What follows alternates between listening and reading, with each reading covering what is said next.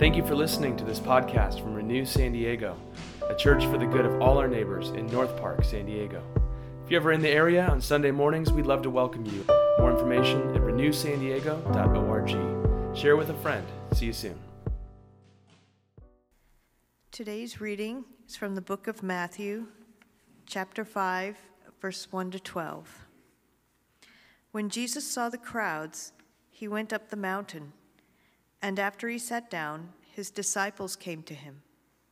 Then he began to speak and taught them, saying, "Blessed are the poor in spirit, for theirs is the kingdom of heaven. Blessed are those who mourn, for they will be comforted. Blessed are the meek, for they will inherit the earth. Blessed are those who hunger and thirst for righteousness, for they will be filled. Blessed are the merciful, for they will receive mercy. Blessed are the pure in heart, for they will see God. Blessed are the peacemakers, for they will be called children of God. Blessed are those who are persecuted for righteousness' sake, for theirs is the kingdom of heaven. Blessed are you when people revile you and persecute you and utter all kinds of evil against you falsely on my account. Rejoice and be glad, for your reward is great in heaven. For in the same way they persecuted the prophets who were before you." This is the word of the Lord. Please take a moment for silent reflection.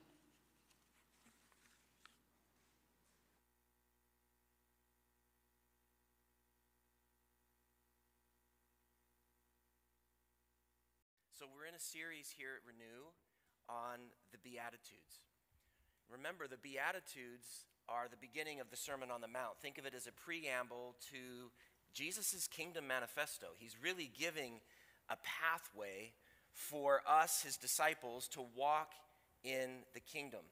There's this word, blessed, which is makarios. Again, that means, I would call it stoked like the gods. Like super blessed, super happy, super fulfilled are those who walk on this path. And this sermon as a whole, and the Beatitudes in particular, is God bravely declaring his terms, which makes people whole. It's not something we learn about, some kind of head knowledge that we just want to get into our minds so that we can kind of spit it out in a class or write it down in our notes. It's literally a path that Jesus is inviting us to enter into.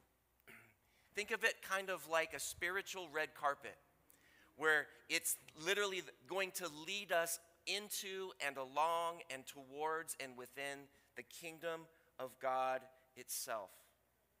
It's a path to walk. It's a path to live. It's a path to embody. It's a path to indwell. And if I might mix my metaphors, it's a path to become.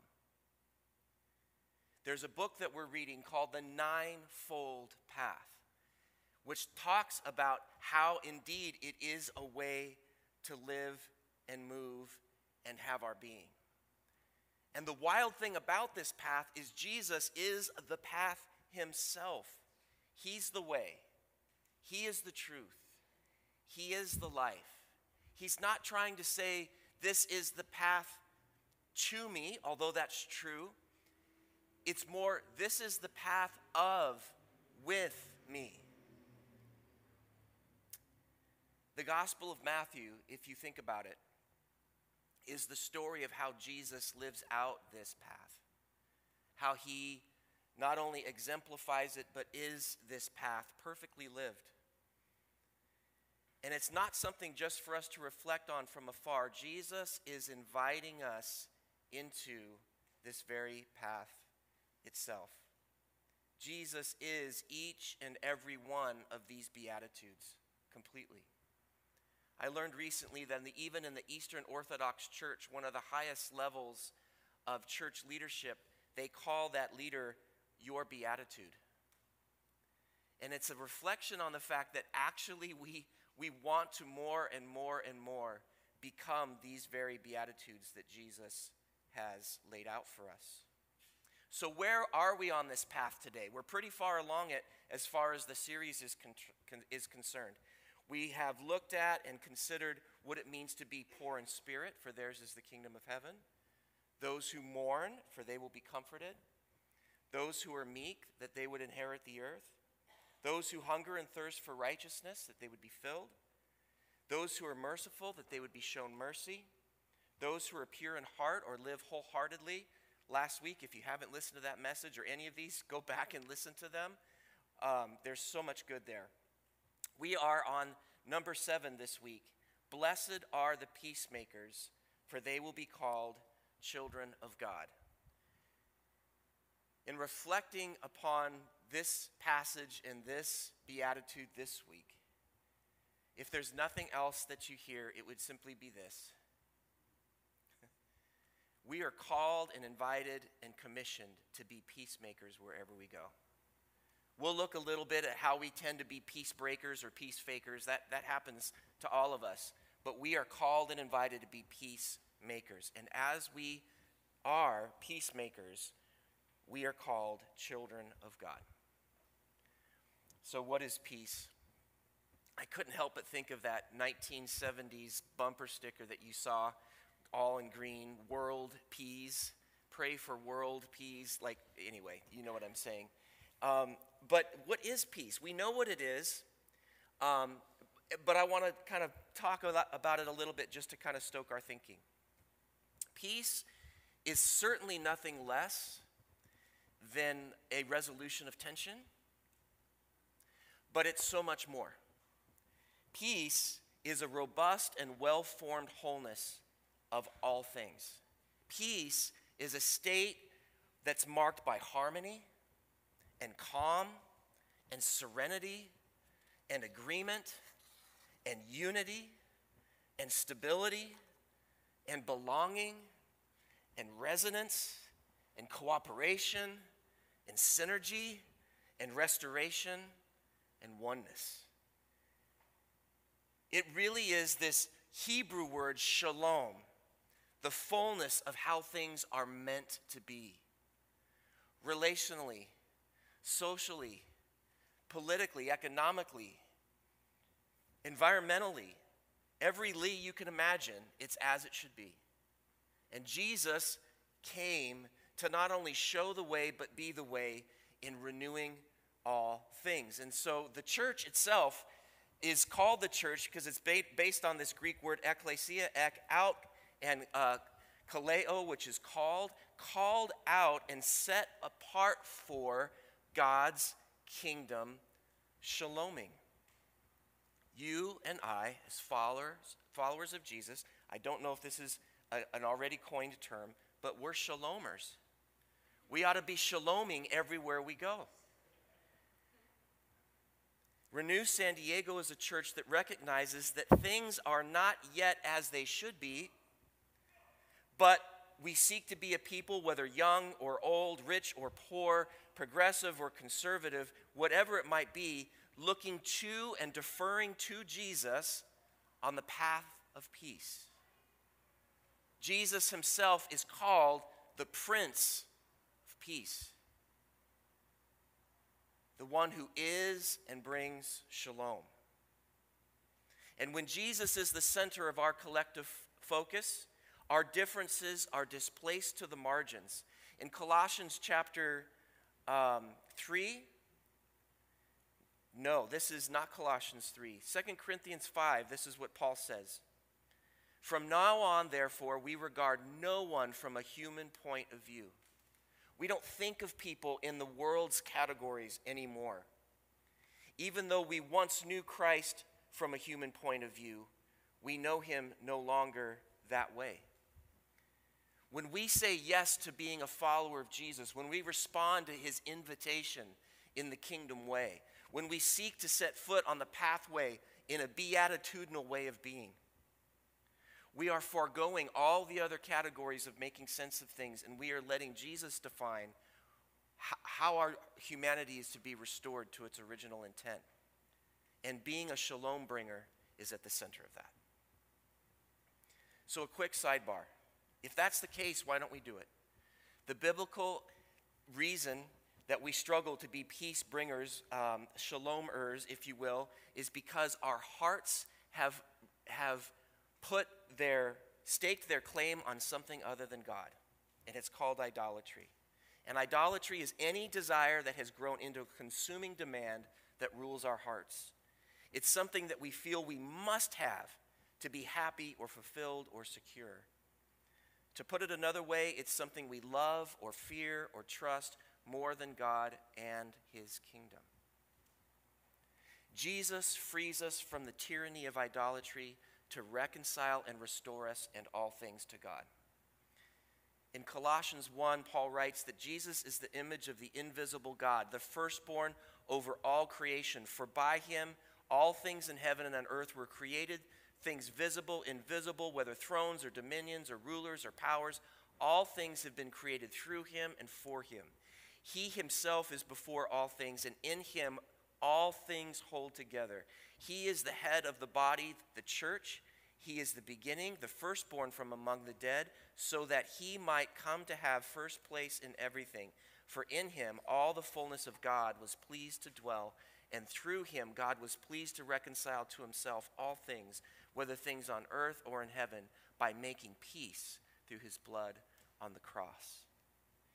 This is a long introduction to peacemaking, but I want our focus to be on Jesus, because without him, not just as an example, but without his power flowing through us by the Spirit, this peacemaking venture gets derailed quickly. Again, in 2 Corinthians 5, Paul writes, "So if anybody is in Christ, there's a new creation.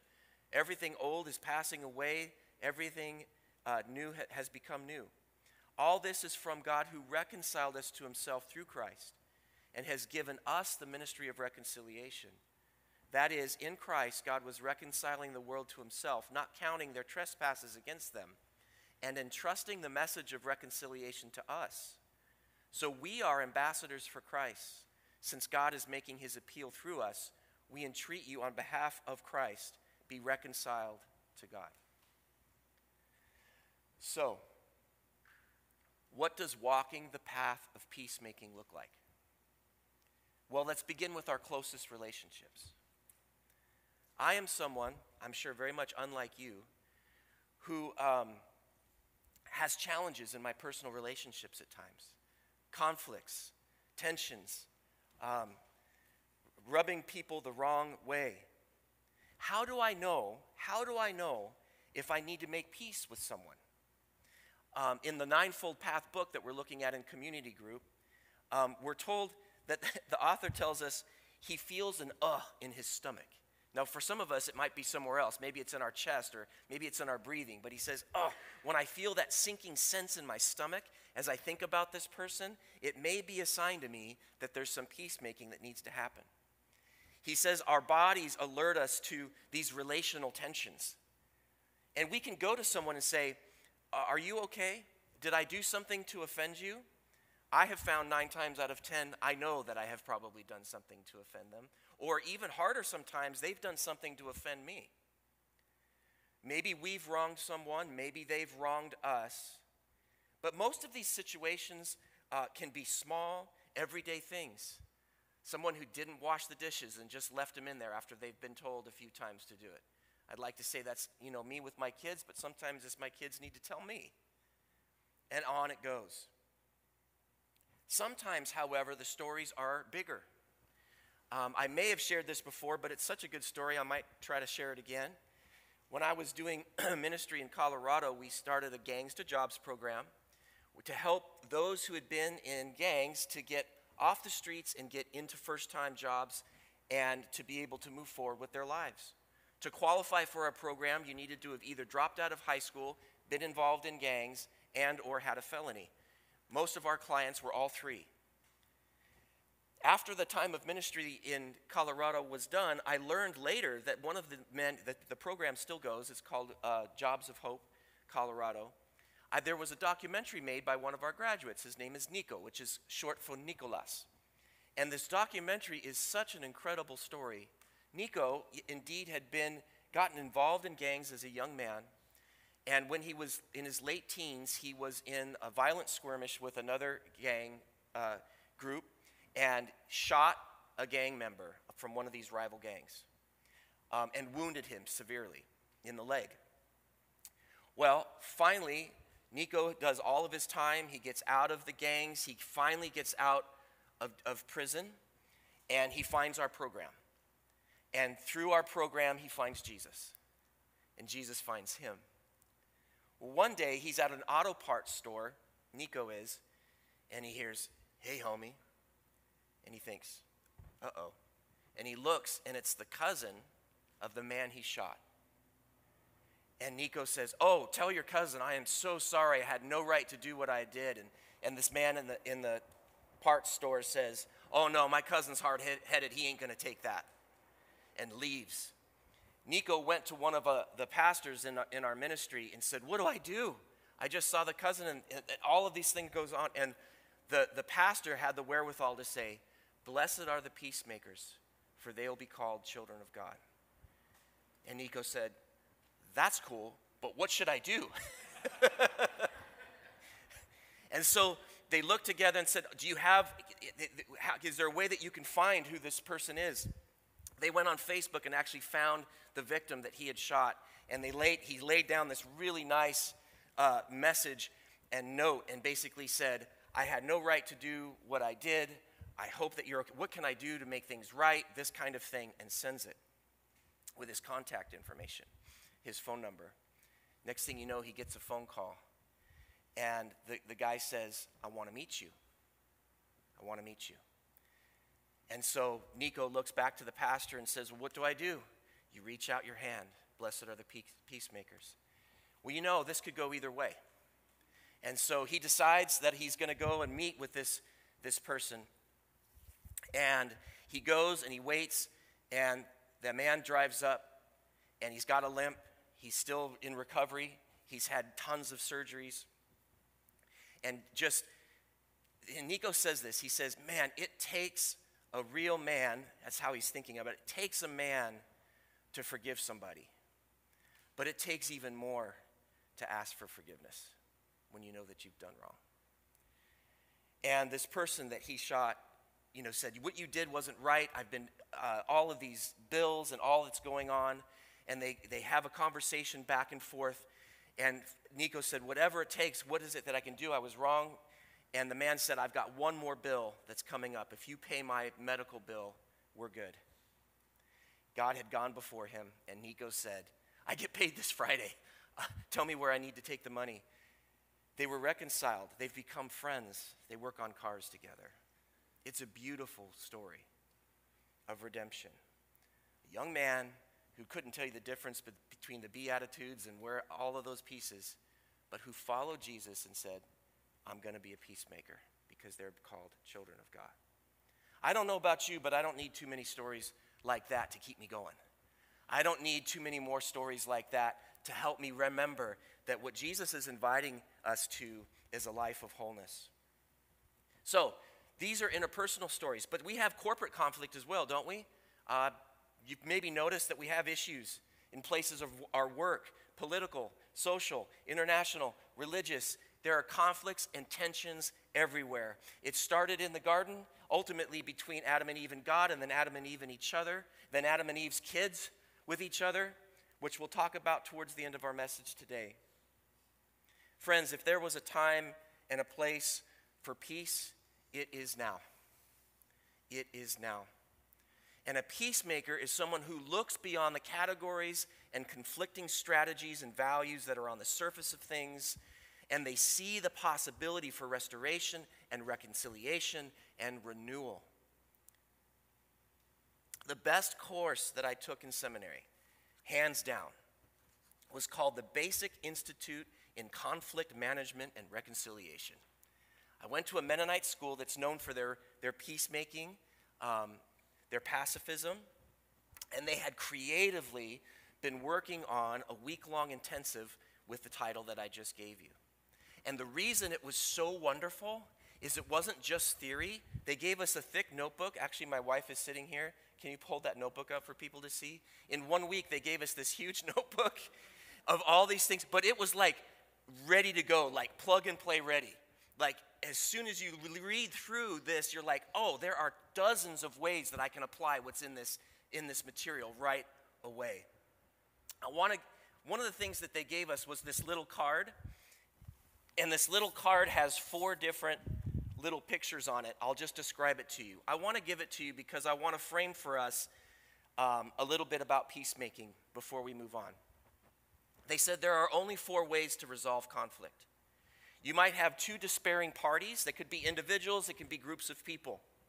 If one of those despairing parties has all of the power, maybe they're bigger, maybe they're wealthier, maybe they're stronger, maybe they're meaner, whatever it is, if they have all the power and they can just make the decision against the other party, that's one way you can resolve conflict. I call it domination. Not really great for relationships, but it's a way that you might notice that it's a way the world tries to work out its differences sometimes. That happened in the very first day when I was a school teacher. There was a fight in my classroom, but that's another story. You can ask me about that another time. But then there's another way, a second category, right, where you have 2 despairing parties, and neither of those 2 parties have the power to resolve the conflict, but there's a third party over here that has all the power. Think of our court system, plaintiff and defendant, so-and-so against the state of California. It might be a judge, it might be a jury, but they're the ones that have all the power to actually figure out how we're going to move forward. That's arbitration, where the power of the decision of what's going to happen is not resting with the 2 people. Third, you've got 2 parties that are against each other or have some issue. They share the power between them, but they're not sure how to get from point A to point Z of resolution. You got a third party over here. They don't have the decision-making power, but they've got the skill set to help these despairing parties work things out. That's called mediation. It's an amazing, amazing way for people to come to resolution. And then the last, of course, is 2 despairing parties. They have all the power. They figure out how to do it together. Oy vey, they call it cooperation. It's a beautiful thing when it happens. It's a beautiful thing when those are the only 4 ways you're going to resolve conflicts: interpersonal, corporate. Think about that. And the more that you go towards the last one, the better and better the relationship gets. The more harmony there is, the more power there is in the midst of working that out together.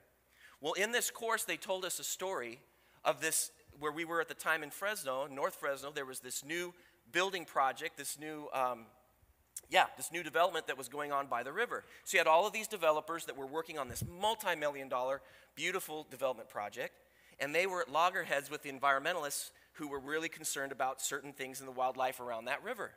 As you can imagine, they had locked horns, and they were about to go to full-scale litigation, which we would call arbitration, right? Somebody else is going to make the decision. They were prepared to spend millions of dollars over probably months and months, if not years, of litigation around the issue.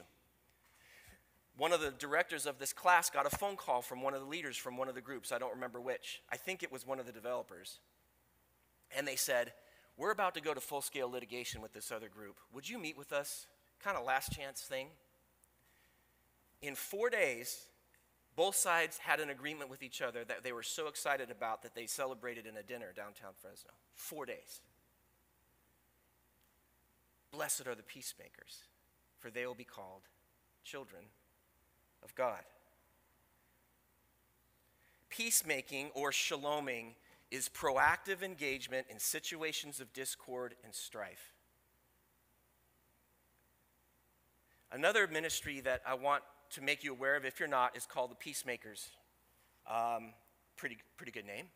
It's called peacemakerministries.org. There's a guy named Ken Sande that wrote a book called The Peacemaker, a biblical guide to resolving personal conflict. And in it, he has something called a slippery slope, if you can imagine, kind of a semicircle in different ways to resolve conflict. And over here on your right are kind of the aggressive ways, the peace-breaking ways, if you will. Attack responses, where people power up, where there's things like assault or full-scale litigation, even murder. On the left side, over here, are what I would call the peace-faking responses or the escape responses: denial, flight, even suicide. But in the middle are the peacemaking responses, where we can overlook. Sometimes we just need to overlook things, where we work towards reconciliation, negotiation, and mediation, and accountability. But in this book, I want to read this back full circle to this idol piece. He says, if you are presently involved in a conflict, these questions may help you apply the principles presented in this particular chapter in terms of the heart in your situation. Just let these considerations wash over you as you think about potential conflicts, either in your past or currently. Number one, work backwards through the progression of an idol to identify the desires that are controlling your heart. Ask yourself these questions. How am I punishing others? How am I judging others? What am I demanding to have? What is the root desire of that demand? Or two, what makes you think that you need or deserve to have any of the things of these desires to be satisfied? Number three, in order to more clearly identify your idols, desires that are turned into demands, ask yourself these questions. What am I preoccupied with? What is the first thing on my mind in the morning or the last thing at night? How would I fill in this blank? Quote, if only blank, then I'd be happy, fulfilled, and secure. Or, what do I want to preserve or avoid at any cost? Or, where do I put my trust? What do I fear? When a certain desire is not met, do I feel frustration or anxiety, resentment, bitterness, anger, or depression? Is there something I desire so much that I'm willing to disappoint or hurt others in order to have it? How are your expectations of others magnifying your demands on them and your disappointment in their failure to meet your desires? How are you judging those who do not meet your desires? Are you feeling indignation, condemnation, bitterness, resentment, or anger? How are you punishing those who do not meet your desires? What has God done to deliver you from your idols? What can you do to receive that deliverance? How can you cultivate a more passionate love for and worship of God? Go on record with the Lord by writing a prayer based on the principles taught in this chapter. One of the things that Jesus says in his sermon is take the log out of your own eye before taking the speck out of your brother or sister's. That is so hard to do. That is so hard to do. It's hard to even believe that what's in our own eye is a log. Boy, it sure looks like a log in that other person or other entity's eye when we feel justified. So friends, being peacemakers, it's messy business, but it is so glorious. It is so of the kingdom. You may be aware that there is a monastery not too far from here, outside of Oceanside, called the Prince of Peace Abbey. It is a place where there's these Benedictine monks that have been there a long time. If you haven't been there, it's off the 76, just off the 5. It doesn't take long to get there. As you walk into their sanctuary space and walk out, there's just scripture everywhere. And one of the scriptures on the door says, "My peace I leave you, my peace I give you." It comes from the scripture where Jesus says, "I do not give to you as the world gives. Do not let your hearts be troubled, and do not be afraid." As we consider being a follower of Jesus, we are invited, yea, we're commanded to be peacemakers. And as we do so, we're going to be transformed. But as we do so, the world will be transformed. And the Prince of Peace himself will empower us to love as he loves and to make peace as he makes peace. Let's pray. Lord Jesus, when we consider the cross, even looking at the crucifix at the front of the sanctuary, we see that you have given your life to make peace with the world. Lord Jesus, will you, in who you are, by their Spirit, make us not peace breakers or peace fakers, but restore us to being peacemakers, shalom bringers, wherever we go. Amen.